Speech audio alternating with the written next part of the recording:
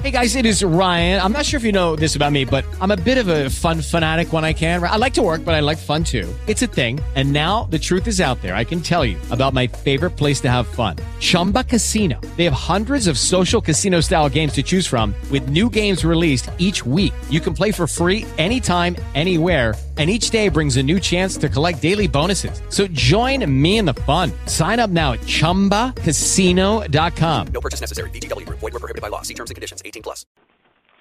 Blog Talk Radio.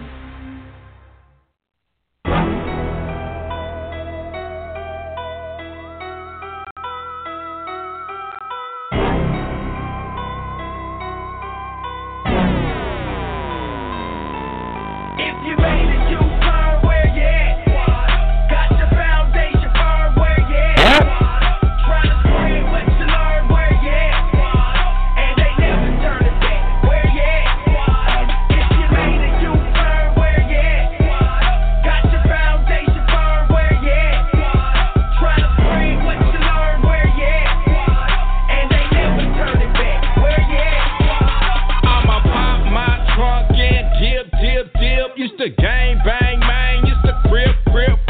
Now I ride for the Lord and I sip on that holy water. Represent my father, take a sip of that ghost. Teach about the low, how my life was low. Like that volume on 4, but God took it up some more. On another level, I'm a rebel, gets the old me. It's a new HD, coming hard from the street. Like 23, hitting 43, going hard in the paint. Like my name is Kobe Shinobi. On the beat, rest in peace, I rest in heat. Through the heat and through every other sin that's trying to kill me. I gotta represent my life with it. I gotta let them know about Christ, how he died with it. Shed his love through his blood fluid. Sacrifice his life so we can live through it.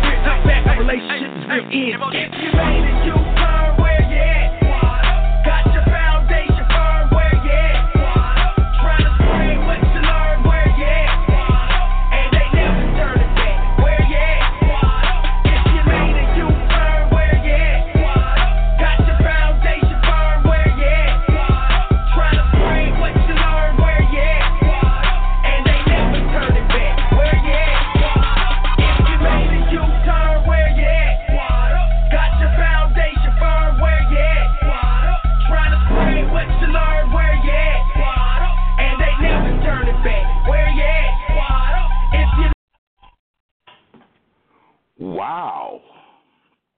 So let me explain what we just experienced there. My son has a network, and he has a Christian show that appeals to a younger audience, and that's their theme music. And this is the first time that I have heard that. It shows that I'm not paying enough attention. It seemed like it was an all right song, but not for me. I don't do rap. Sorry about that. I'm old school, and I'm going to stay that way. Anyway, wow. Now, you talk about discombobulated. I am now officially discombobulated. Let's get at it. Been out for the past couple of weeks on vacation. Had a wonderful, wonderful vacation. Had a just my wife and I. We were in D.C. and for a little bit better than a week, I think, and just did some of everything down there. Enjoyed the city, enjoyed the sights, enjoyed the people. Just had a nice, relaxing time for me.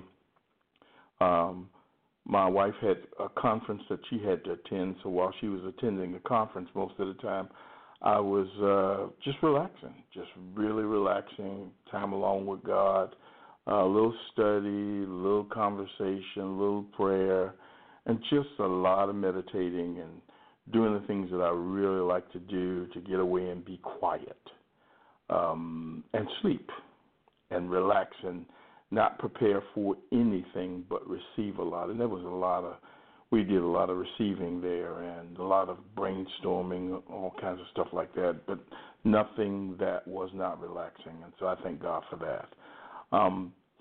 Let's have a word of prayer. And again, it's time to get back on the case. We're in chapter 20.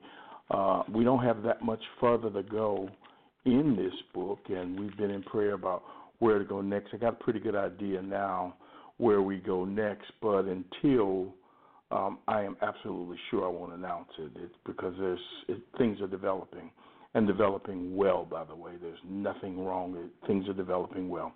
Let's pray. Heavenly Father, we come to you tonight to say thank you. Oh, how we love you and how we praise you. How we bless your name.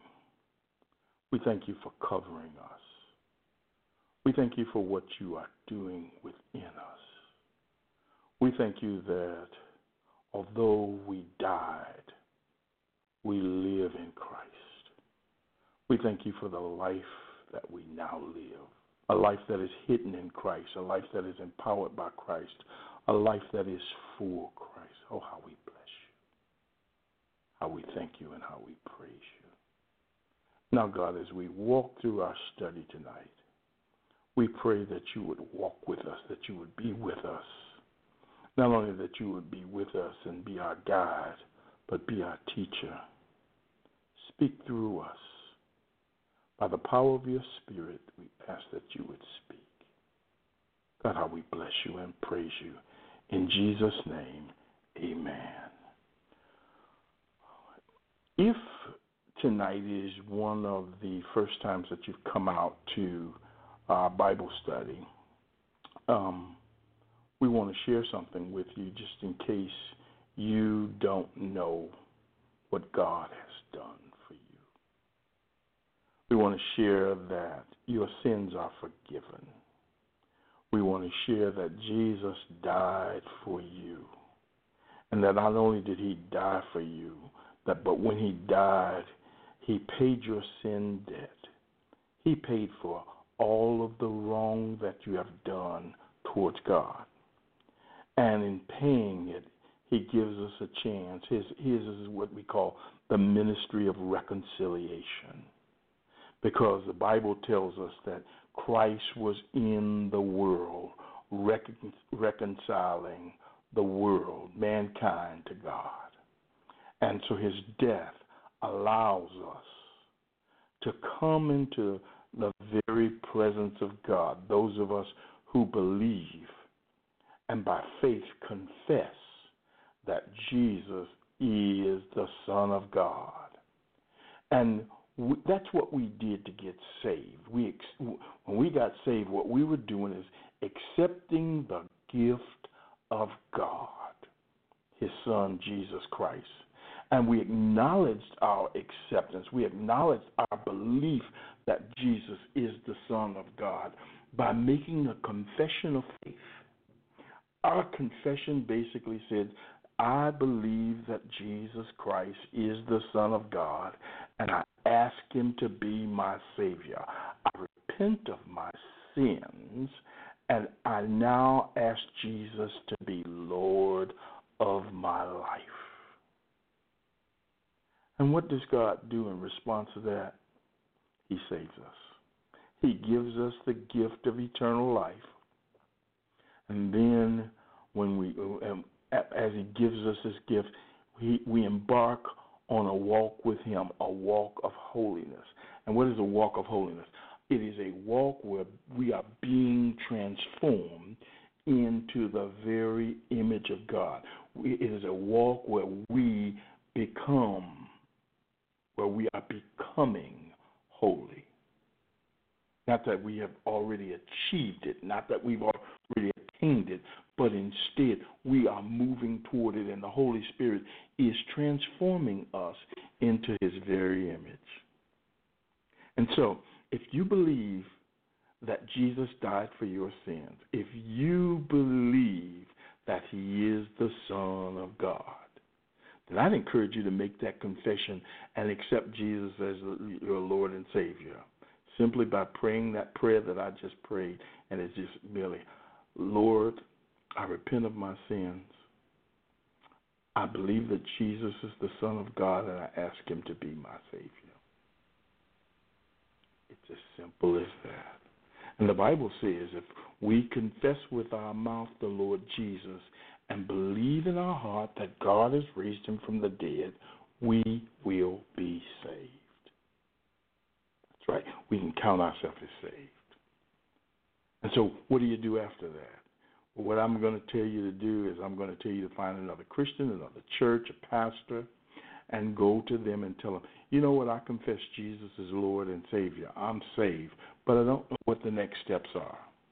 And you know what that pastor, that church, that Christian will do?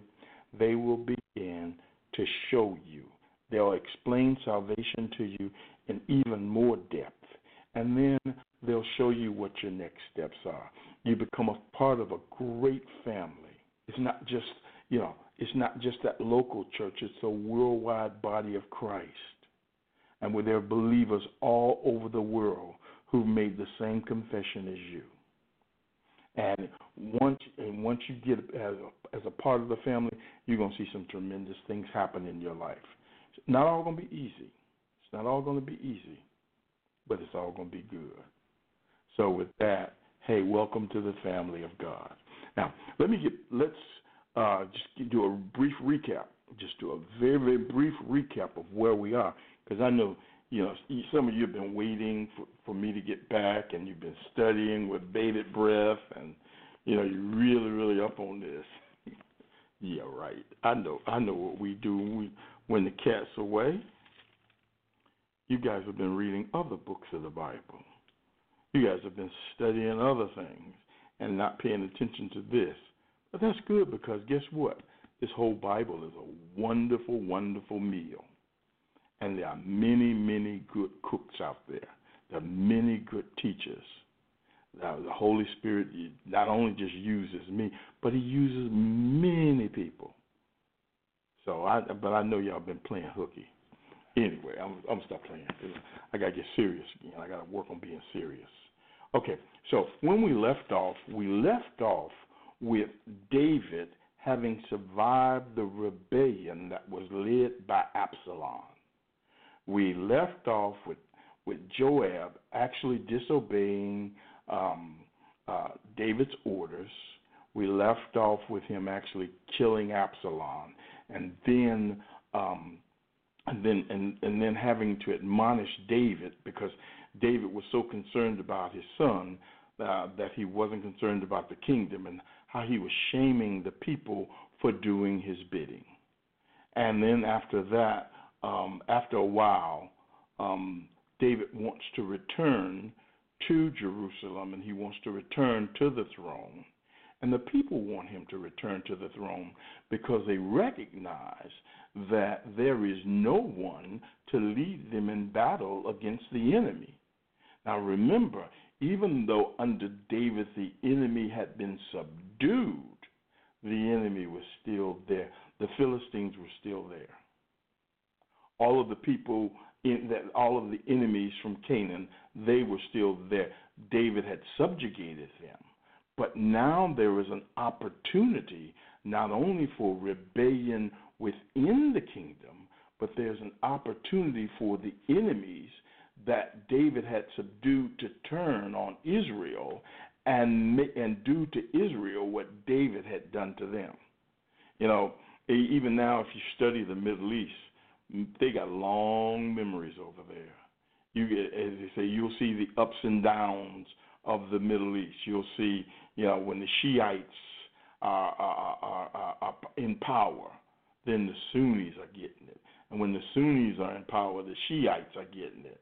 And then you look from country to country.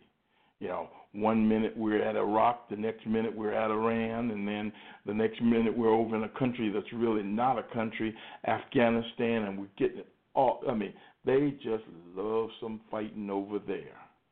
And sitting in the middle of all of these enemies is Israel. And Israel begins to wonder, hey, if the enemy comes at us, who is going to lead us into battle? Now, there is unity or a semblance of unity, but there's still tribal identity. David has taken them from a place of every man for himself or every tribe for themselves, and he's unified the tribes. And even though the tribes are unified and there's national unity and there's national worship and there is a covenant that keeps them bound together, there are still tribal identities.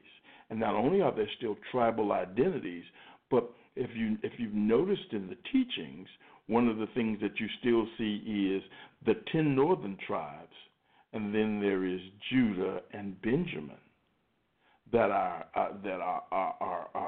more or less called the southern tribes.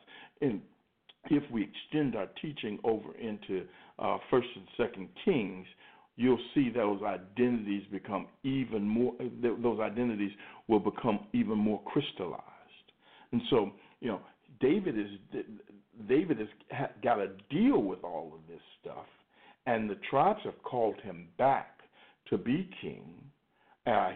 Remember, there was the 10 northern tribes that called him back first, and then he had to go back and deal with, send envoys into Judah, his own tribe, to say, hey, everybody's saying, come back.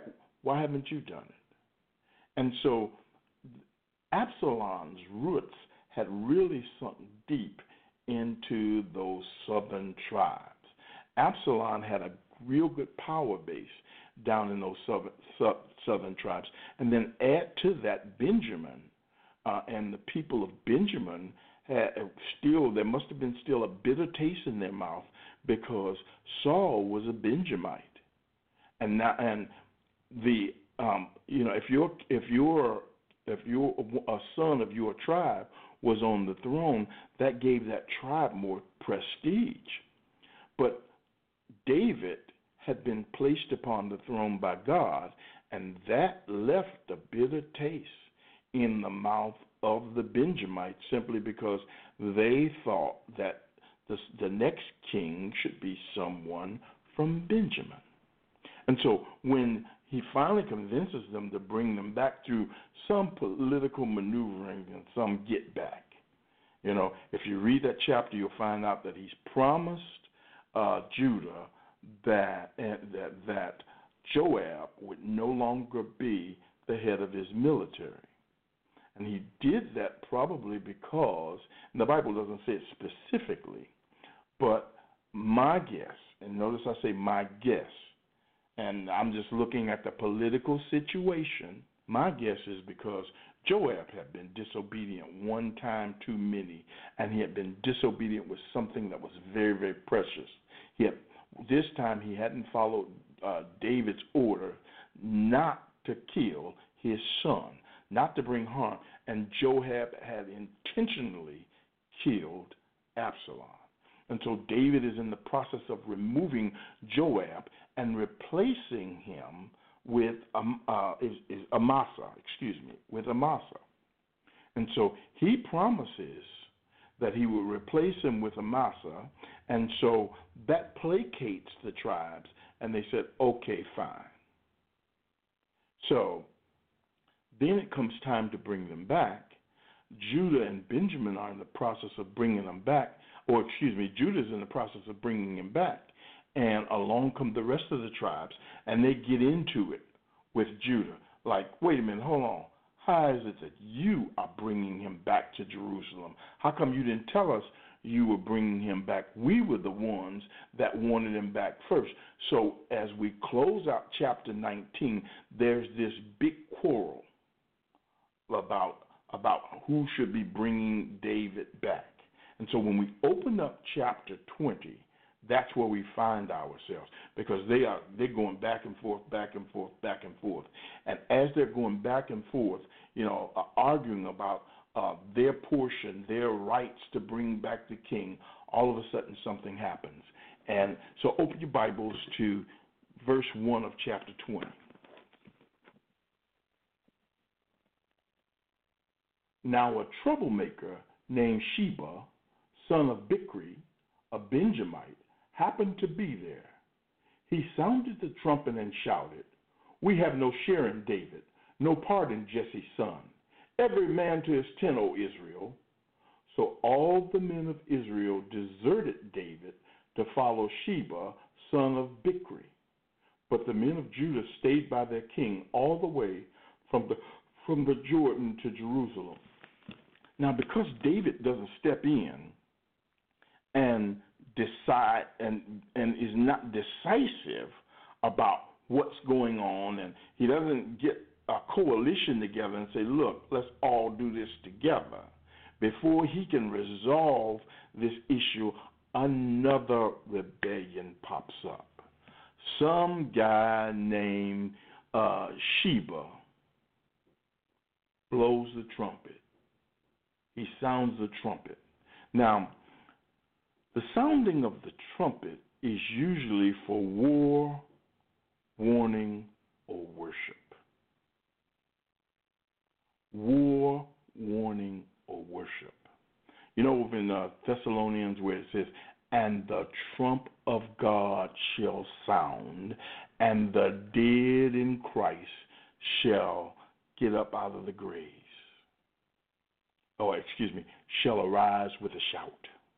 I think that's the way it's worded in the King James Version. But in any event, what happens, that is the sound of gathering. That is the sound of gathering for war. That is the sound, the trumpet sound, when we're gathering for worship. And here, it is a gathering that says, look, let's assemble together to disassemble, because we're getting ready to have a war with the house of Judah. If David is with Judah, then we don't want no part of him.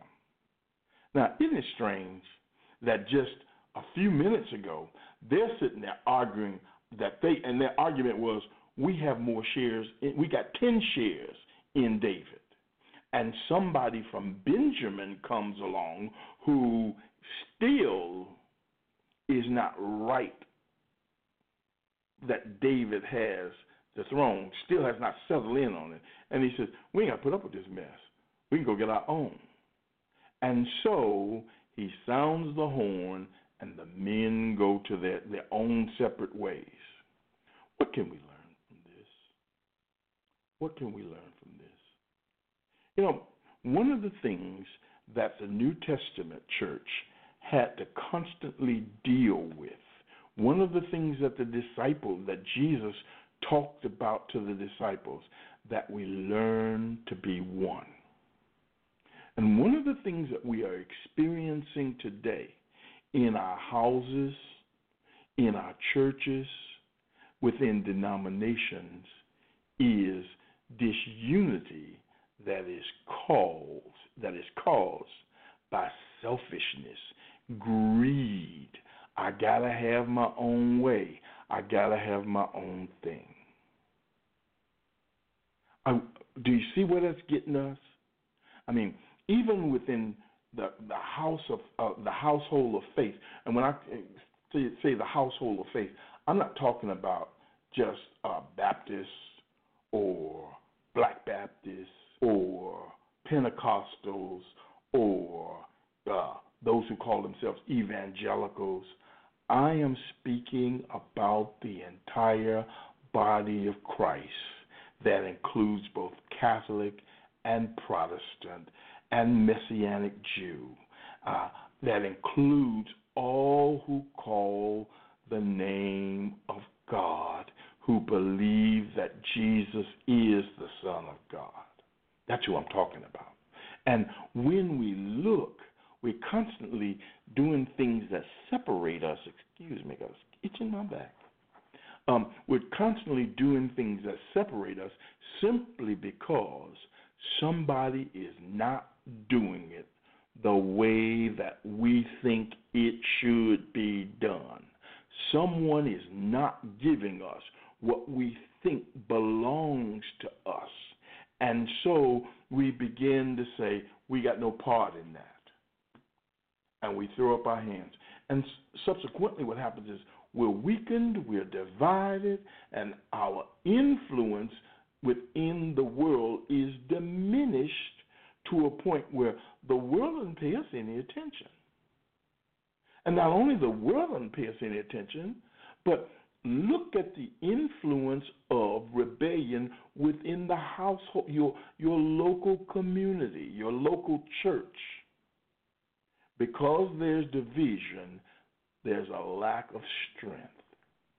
But even more, look within your own household. Because this one wants to do this, and that one wants to do that, and none will come and none will come into agreement. You have just absolute confusion and family weakness. And the only time that we really come together as a family is when there is a tragic accident or somebody dies. We just came through the holiday season, the 4th of July. And I can guarantee you that there was more separation in families than there was unity. That if you looked around your table, somebody was missing. And if everybody came around the table, they didn't stay because they had to hurry off and do their own thing. Jesus says, a house divided against itself will not stand. And there is turmoil in our houses. There's turmoil in our churches because we are divided against ourselves. We've took the bait, and rather than succumb to or submit to the order of God, we are submitting to our own order. We are reverting to the judges. We have not learned anything. This entire year-long journey through 1st and 2nd Samuel, we're still back at Judges, and every man did what was right in his own sight.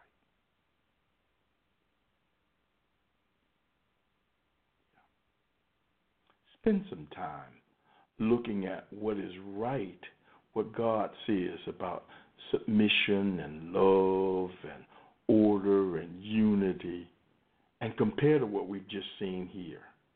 Now, they've just went through rebellion, and you would think, okay, we through that, let's move on. But there's still the seeds of rebellion. And one of the things that I encourage you to do, that I encourage everybody to do, is look at yourself and see the rebelliousness that may or may not exist within you, and just make real sure that you submit yourself before God and say, God, is there any disunity within me? Is there anything that the selfishness that's within me? Is there anything that needs to die that you might live and the body might advance?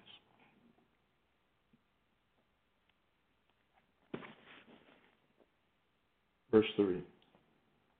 When David returned to his palace in Jerusalem, he took the 10 concubines he had left to take care of the palace and put them in a house under guard.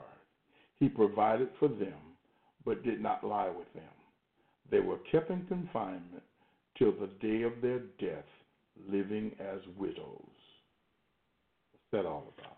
Well, his concubines had been violated by his son Absalom. Remember, he came out in the open and he slept with his father's concubines, thus showing that he was ripping the kingdom, that he was taking the kingdom away from them. That's how they did it in those days, too.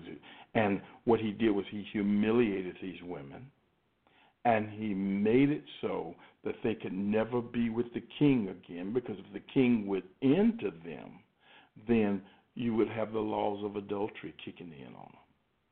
Because even though they were violated, even though they were raped, this would have led to an incestuous relationship. It was against the law. He would be sleeping with the same women that his son had slept with, and so he would be in an unclean, unlawful position. And so the best that he could do for these ladies is he could take care of them for the rest of their lives, but he would never go into them again. They could never come into him. And so literally he declared they lived as widows, they lived as if their husband or their master had died. And so he provided for them in that way. So he did the most honorable thing he could do according to the times. Verse 4, Then the king said to Amasa, Summon the men of Judah to come to me within 3 days, and be there yourself. But when Amasa went to summon Judah, he took longer than the time the king had set for him. David said to Abishai, Now Sheba, son of Bichri, will do us more harm than Absalom did. Take your master's men and pursue him, or he will find fortified cities and escape from us. So Joab's men, listen to this, so Joab's men and the Kerethites and Pelethites and all the mighty warriors went out under the command of Abishai. They marched out from Jerusalem to pursue Sheba, son of Bichri. Here again, you see that theme of rebellion that's still weaving his way. And David is a commander and a king. He understands the military situation, and he says, we have to deal with this Sheba. We have to deal with him. We have to deal with him now. So he calls his newly appointed general, this newly appointed head of the military, Amasa, and he says, get the men of Judah and let's go deal with Sheba. But Amasa decides he's going to do it his own way in his own time. David's not putting up with that. He bypasses Joab again, and he gets Joab's, Joab's brother, Abishai. He gets Joab's brother, Abishai, and he says, you lead him. And so he takes out Joab's men, the men who have been loyal to Joab. He takes out David's personal bodyguards, the Pelethites and the Kerethites, and leaves behind I think it's the Hittites. There's a Hittite personal guard. Those are left with David, and they begin under Abishai. They begin to go out to deal with Sheba and put down this rebellion, because David does not want this rebellion to spread again to the 10 tribes, to the 10 tribes, because he's already dealt with that situation once. They marched out of Jerusalem to pursue Sheba, son of Bichri. While they were at the great rock in Gibeon, Amasa came to meet them. Joab was wearing his military tunic, and strapped over it at his waist was a belt with a dagger in its sheath. As he stepped forward, it dropped out of its sheath. Joab said to Amasa, "How are you, my brother?" Then Joab took Amasa by the beard with his right hand as if to kiss him. Amasa was not on his guard against the dagger in Joab's hand, And Joab plunged it into his belly, and his intestines spilled out on the ground. Without being stabbed again, Amasa died. Then Joab and his brother Abishai pursued Sheba, son of Bichri. Now, we've seen this before. We've seen Joab make this move before. Anytime Joab's position is threatened, Joab kills the person. Joab will kill him. Joab knew he had to kill Absalom. You know why he had to kill Absalom? Because Absalom was going to kill him. Because Absalom knew that Joab was for his daddy. And so in order to get to his father, he knew that he was going to have to take this guy down. And Joab said, no. Self-preservation is the first law of nature when it comes to me, Bubba. We saw this with Abner. Remember when before David ascends to the throne, and Abner is making the way clear for David to be king, and he has a meeting with David, and he leaves the meeting with David, and Joab comes and tells him, meet me over here, and they have the meeting, and what does Joab do? He kills Abner. So, this Joab was a scoundrel, but he was for his own self-preservation. Let's be careful with who you let around you. And these were David's kinfolk. These were his cousins. And sometimes when you're on a mission for God, only the ones who are on mission for God that can walk with you. There's Jesus asked the question when Jesus' mother and brothers came to see him while he was working. They said, Jesus, your mother and your brothers is outside. Jesus says, who is my mother? Who is my brother? My mother and my brother are they who do the will of God. And then he further says, if you don't or hate your mother, your brother, and anybody else, if you pick them before me, you can't have no part of me. That's the cost of following Jesus, that he becomes the love of your life. And I know sometimes people say, well, my husband, my children. He doesn't tell you to hate your husband. He doesn't tell you to hate your kids. No. What that word basically means is prefer before. Prefer before. So God, as I say, God becomes the head. God becomes the love of your life. Your husband is the love of your life too. Your children are the love of your life. But the, capital T-H-E, capital L-O-V-E, is God himself. He has priority. He has preference overall. It's not the way with Joab, because Joab is into self-preservation. And in our churches and in our homes, anytime we don't make God the head, we're moving into a position of idolatry.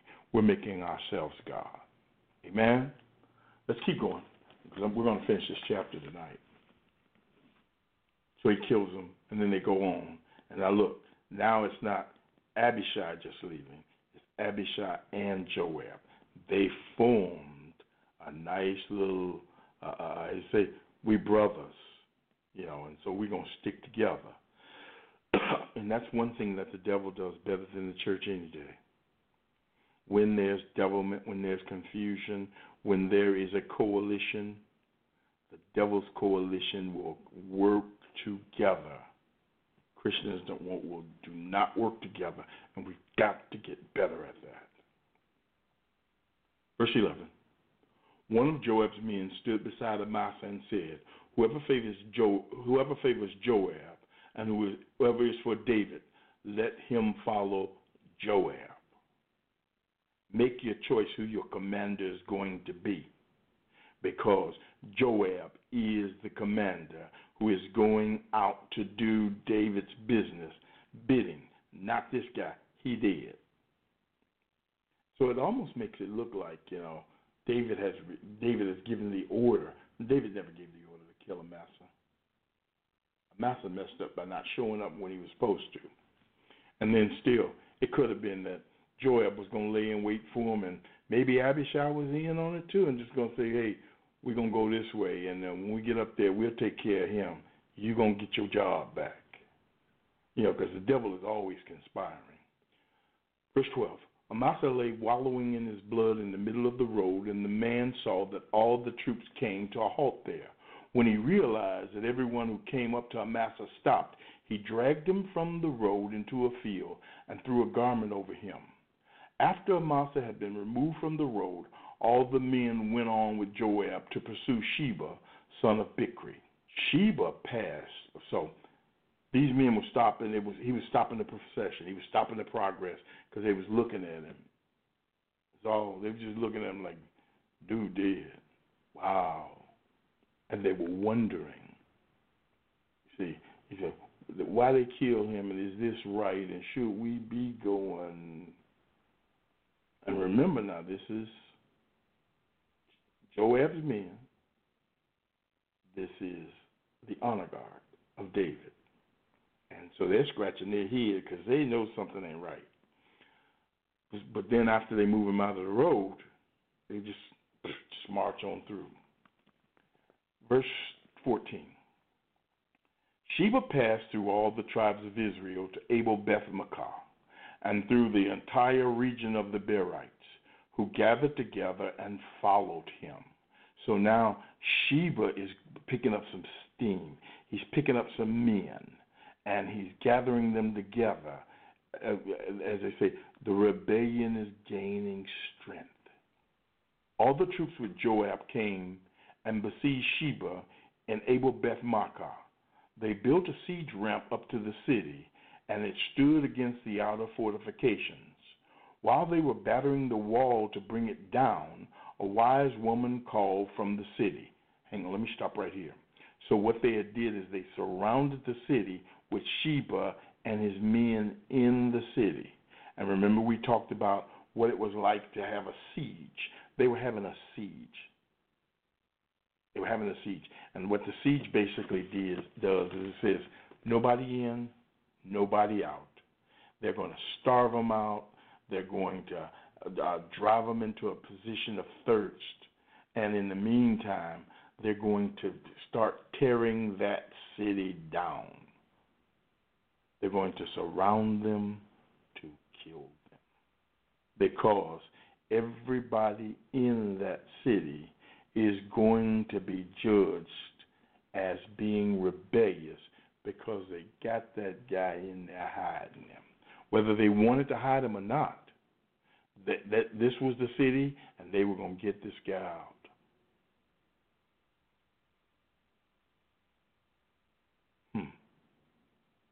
You ever feel like the devil doing that to you? You ever feel like that God is doing that to you? That because and supposition. I'm playing around a little bit tonight to give you something to think about. You ever feel like you're surrounded and that your life, somebody's trying to take your life, somebody's trying to take your ministry, somebody's trying to take your children, that you're under siege? Well, if you're a saint of God, you don't have to worry about that because God is your protector and your keeper. God is your protector and your keeper, and he that keepeth Israel will neither slumber nor sleep.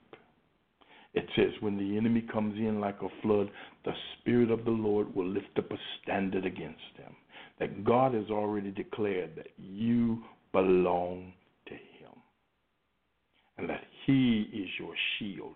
He is your exceeding great reward. He will hide you under the shadow of his wings. He will keep you from falling. He will protect you in the time of trouble. He that keepeth Israel neither slumbers nor sleeps. God is on the case. We don't have to worry about that. But when you're not a child of the King and the devil is doing his thing,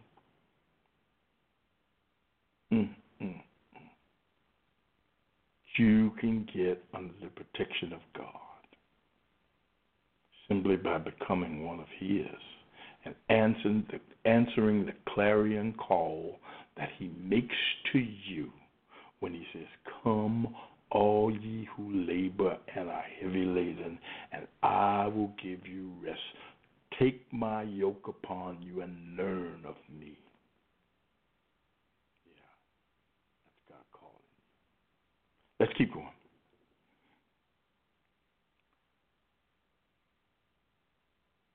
While they were battering the wall to bring it down, verse 16, a wise woman called from the city, "Listen, listen. Tell Joab to come here so I can speak to him." He went toward her, and she asked, "Are you Joab?" "I am," he answered. She said, "Listen to what your servant has to say." "I'm listening," he said. She continued, "Long ago they used to say, 'Get your answer at Abel,' and that settled it. We are the peaceful and faithful in Israel. You are trying to destroy a city that is a mother to Israel. Why do you want to swallow up the Lord's inheritance?" She begins to reason with him. She says, "Wait a minute.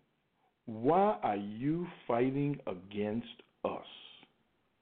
Why are you fighting against a city that gives birth to more cities and more people?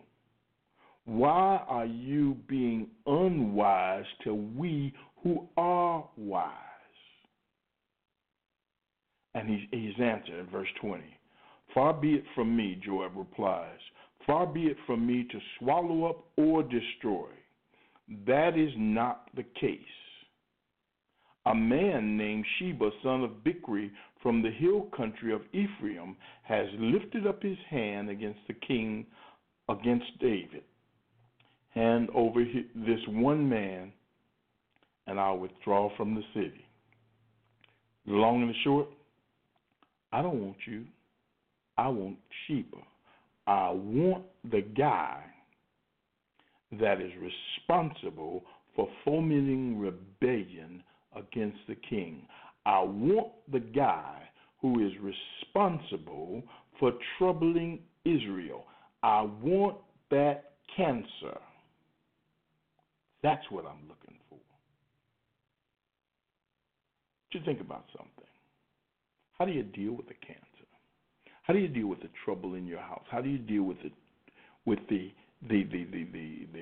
rebellion that is within the house of God? Treat it like it's a cancer. You know, there's this thing called discipline that is sorely lacking within our homes and within our churches. There's this thing called discipline that we don't really understand. We've talked about discipline on Wednesday night, and what did we say about discipline? Discipline is teaching. Discipline is not just punishment for punishment's sake. Discipline is not just beating somebody until they're in compliance. No. Beating is the last thing that you want to do. You don't want to do that. What you want to do is you want to teach, you want to reason, you want to show. And then, what does Paul do? Turn them over to Satan so they can learn but not lose their soul. You see, sometimes we have to turn things over. We have to put some children out. We have to give them what they have coming and let them go into a faraway place where they're sitting down eating pig slop so they can come to themselves. We cannot permit just anything in our homes. We cannot permit anything within our churches. There has to be discipline, but it has to be discipline that involves teaching and training first. And this teaching and this training must be done in love. So if you're doing it in love, it basically says that you commit yourself to the betterment, the welfare of that individual. What you're doing is not to control them. No. You're doing what you do to show them the better way of Christ. That's what that's all about. And if they're not going to submit to the way of Christ, not your own personal, whims and stuff, and your own personal interpretations, and you got to do it this way because that's the way I like it done. Oh, get out of here. No, the way of the word, the way of love, the way of sacrifice. And one of the reasons why there is no discipline is because we don't value people enough. We don't even value our kids properly. Because when our kids break bad, that door is opening quick. I don't know how many parents, I can't wait till this boy get 18 years old so I can put him out. No, don't wait till he's 18 to deal with him. You deal with him now. You deal with him in love. You deal with him firmly, and you teach him the way of the Lord. And what does the Bible say? Train up a child in the way he should go, and when he's old, he won't depart. See? When he's old. So you got to lay the foundation now. Is he going to do some foolish stuff? Can I get a witness? I ain't talking about my kids. I'm talking about me. Yes. Yes, yes. He's going to do some stupid stuff. But as he does the stupid stuff under your watch, you correct him. You correct her. You teach them. You love them. And all of a sudden, they ain't going to like it sometimes. And they're going to get out there and they'll remember their lessons. Not only will they remember their lessons, they will appreciate their lessons later on. Yes, they will. They will appreciate that and like, oh, yeah, I remember my father told me about that. I ain't believe him. He used to say, I don't believe fat meat, that I didn't believe fat meat is greasy. But I know fat meat is greasy. It's not a walk of faith. Now I know fat meat is greasy because life done tore my behind up. And so we have to do that. We have to have a sense of discipline. Let me keep going. He says, I'm right at verse around 21. Hand over one man, and I'll withdraw from the city. The woman said to Joab, his head will be thrown to you from the wall. Then the woman went to all the people with her wise advice, and they cut off the head of Sheba, son of Bichri, and threw it to Joab. So he sounded the trumpet, and his men dispersed from the city, each returning to his home. And Joab went back to the king in Jerusalem. Now, this is what he was after all along.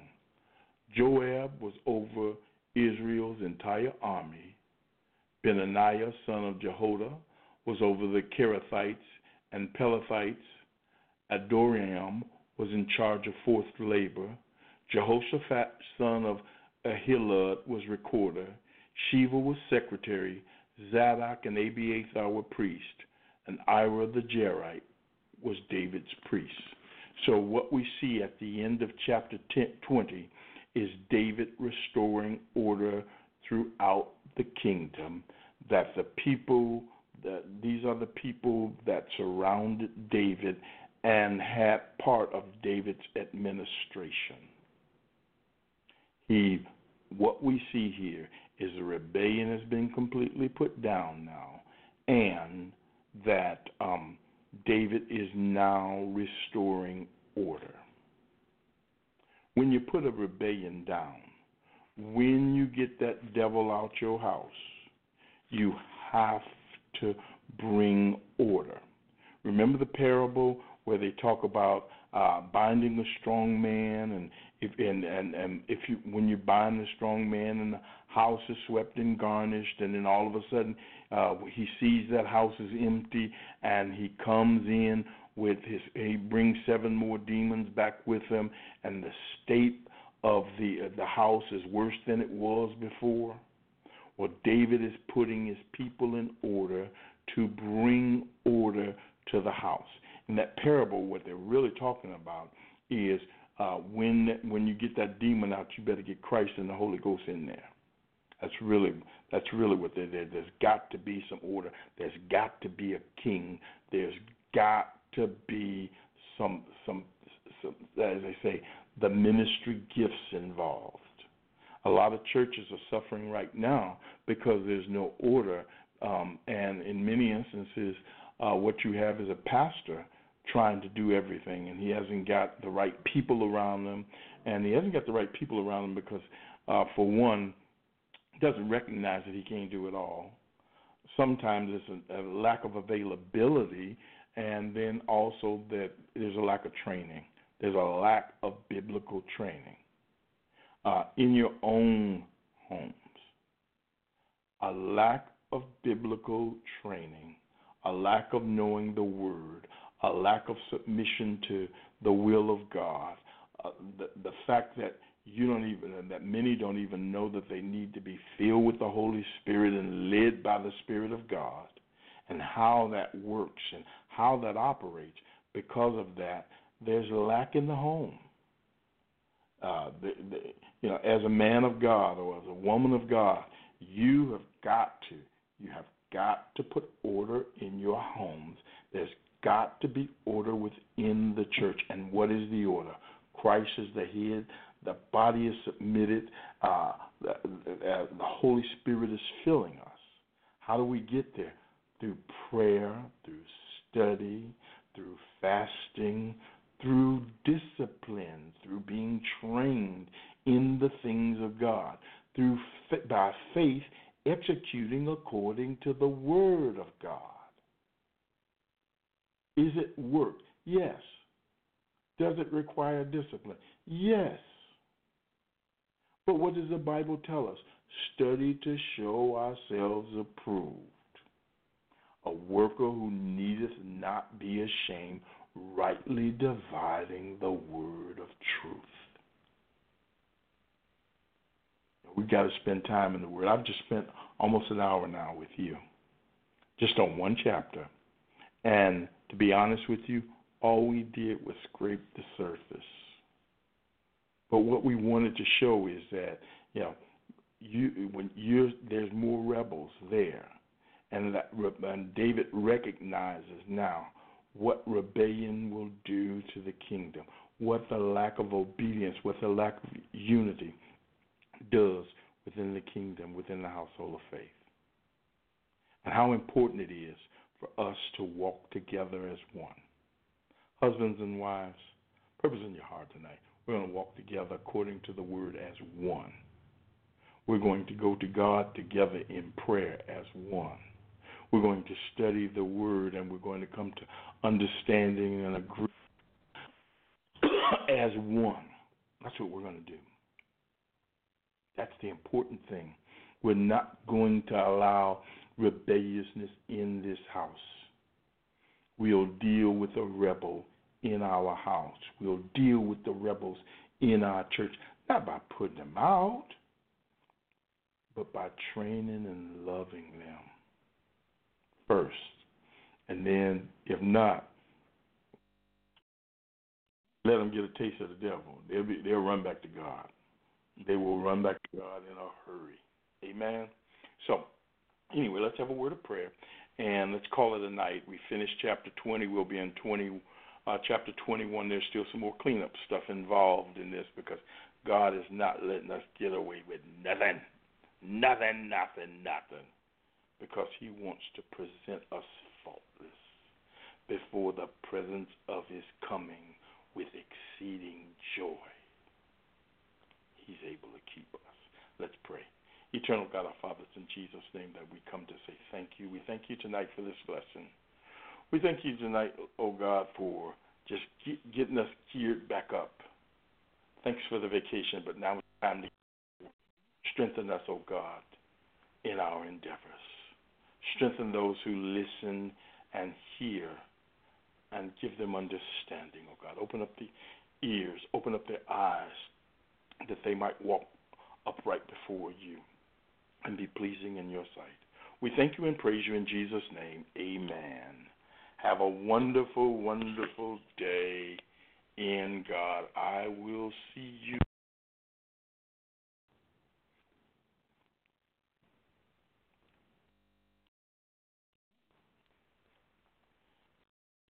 Hello, it is Ryan, and we could all use an extra bright spot in our day, couldn't we? Just to make up for things like sitting in traffic, doing the dishes, counting your steps, you know, all the mundane stuff. That is why I'm such a big fan of Chumba Casino. Chumba Casino has all your favorite social casino-style games that you can play for free anytime, anywhere with daily bonuses. That should brighten your day a little. Actually, a lot. So sign up now at ChumbaCasino.com. That's ChumbaCasino.com. No purchase necessary. VGW Group. Void where prohibited by law. See terms and conditions. 18+.